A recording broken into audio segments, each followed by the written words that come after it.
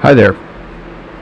Today is day 52, and I'm going to be reviewing two of the best diets out there. Reason for it, most of the benefit of being healthy needs to start in the kitchen. And when it doesn't, you have fast food, you have crap, you have all this other stuff. So, I did a research, and the top two diets out there based on usnews.health were the Flexitarian diet, and then formerly Weight Watchers is now my WW, whatever. So, let's check out the Flexitarian diet first. Pros and cons of this. Flexitarian, in its name, is flexible, and there's a lot of recipes that you can kind of wiggle into. Some of the cons, home cooking is definitely emphasized, and if you don't really like fruits and vegetables, it's probably, you're not going to be fun. It's the number two, well, it's number one, but tied for best diet overall with plant-based and weight loss.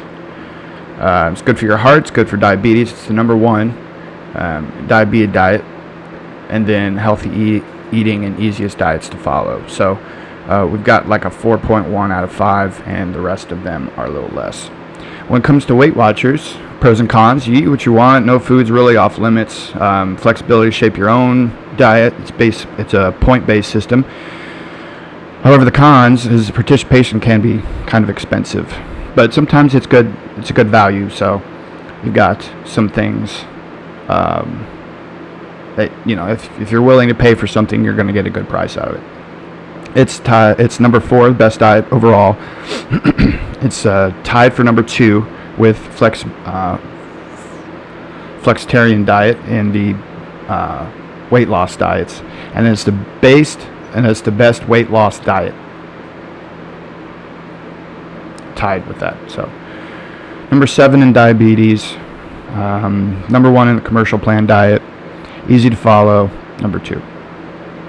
So how does the Flexitarian diet work? What is it? It's a 5-week meal plan for breakfast, lunch, and dinner and snacks. It's a 3-4-5 calorie conscious regimen. So basically, choices: breakfast is 300, lunches are 400, and dinners are 500. Snacks about $1.50. Overall, you get around 1,500 calories. Depending on your activity level, gender, height, and weight, you can kind of tweak the plan to either add or subtract some calories. And it's your own pace, so you can jump in really anywhere, go from anything, do whatever. What can you eat? Lots of vegetables. Veggies with hash, pumpkin spice oatmeal, lentils, yogurt, quiche. I ain't eating quiche nor hummus. Avocados, tofu, quinoa. I don't even know who the hell. But anyway, so those are a couple of things that are up there. How much does it cost? It's really not expensive at all. It's you can catch a book for $16. You sidestep the butcher, so you don't really have meat, and so that kind of keeps the grocery tab manageable. Individual nature gives your financial wiggle room because you can kind of build what you want.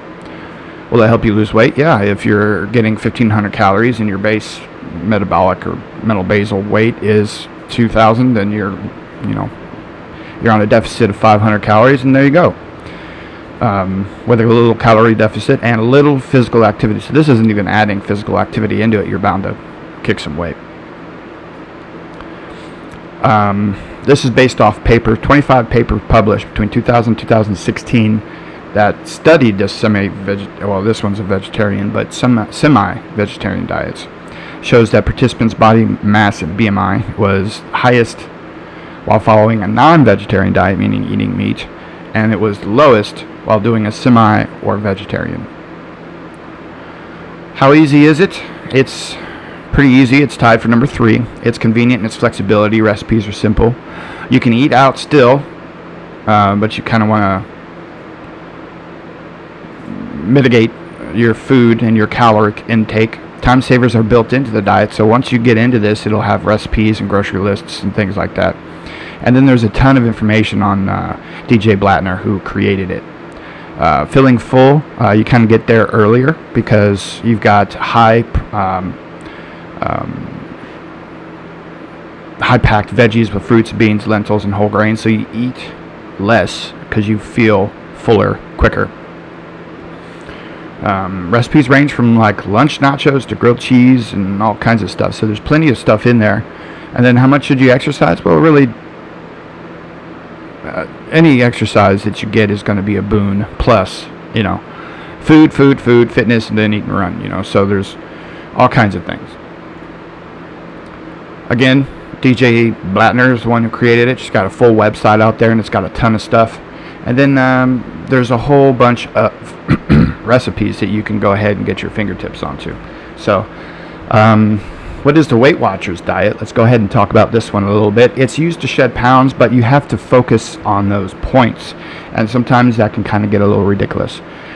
Each food is designated a point based on its range of even protein, calories, carbs, and fat.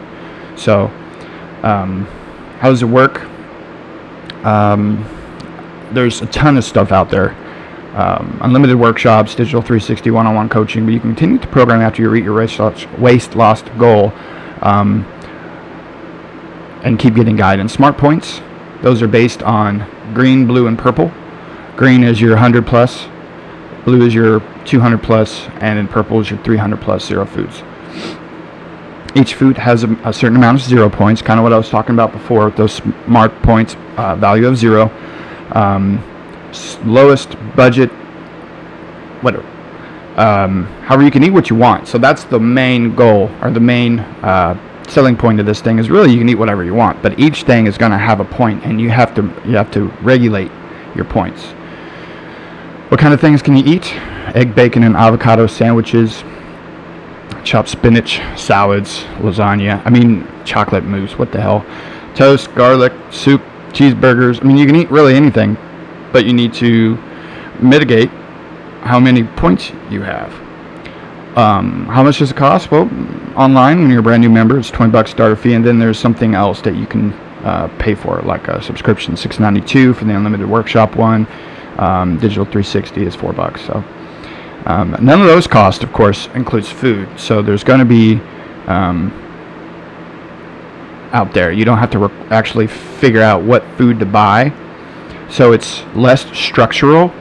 So you can kind of get after it, but when you don't have a structure, it's kind of easy to kind of go wherever.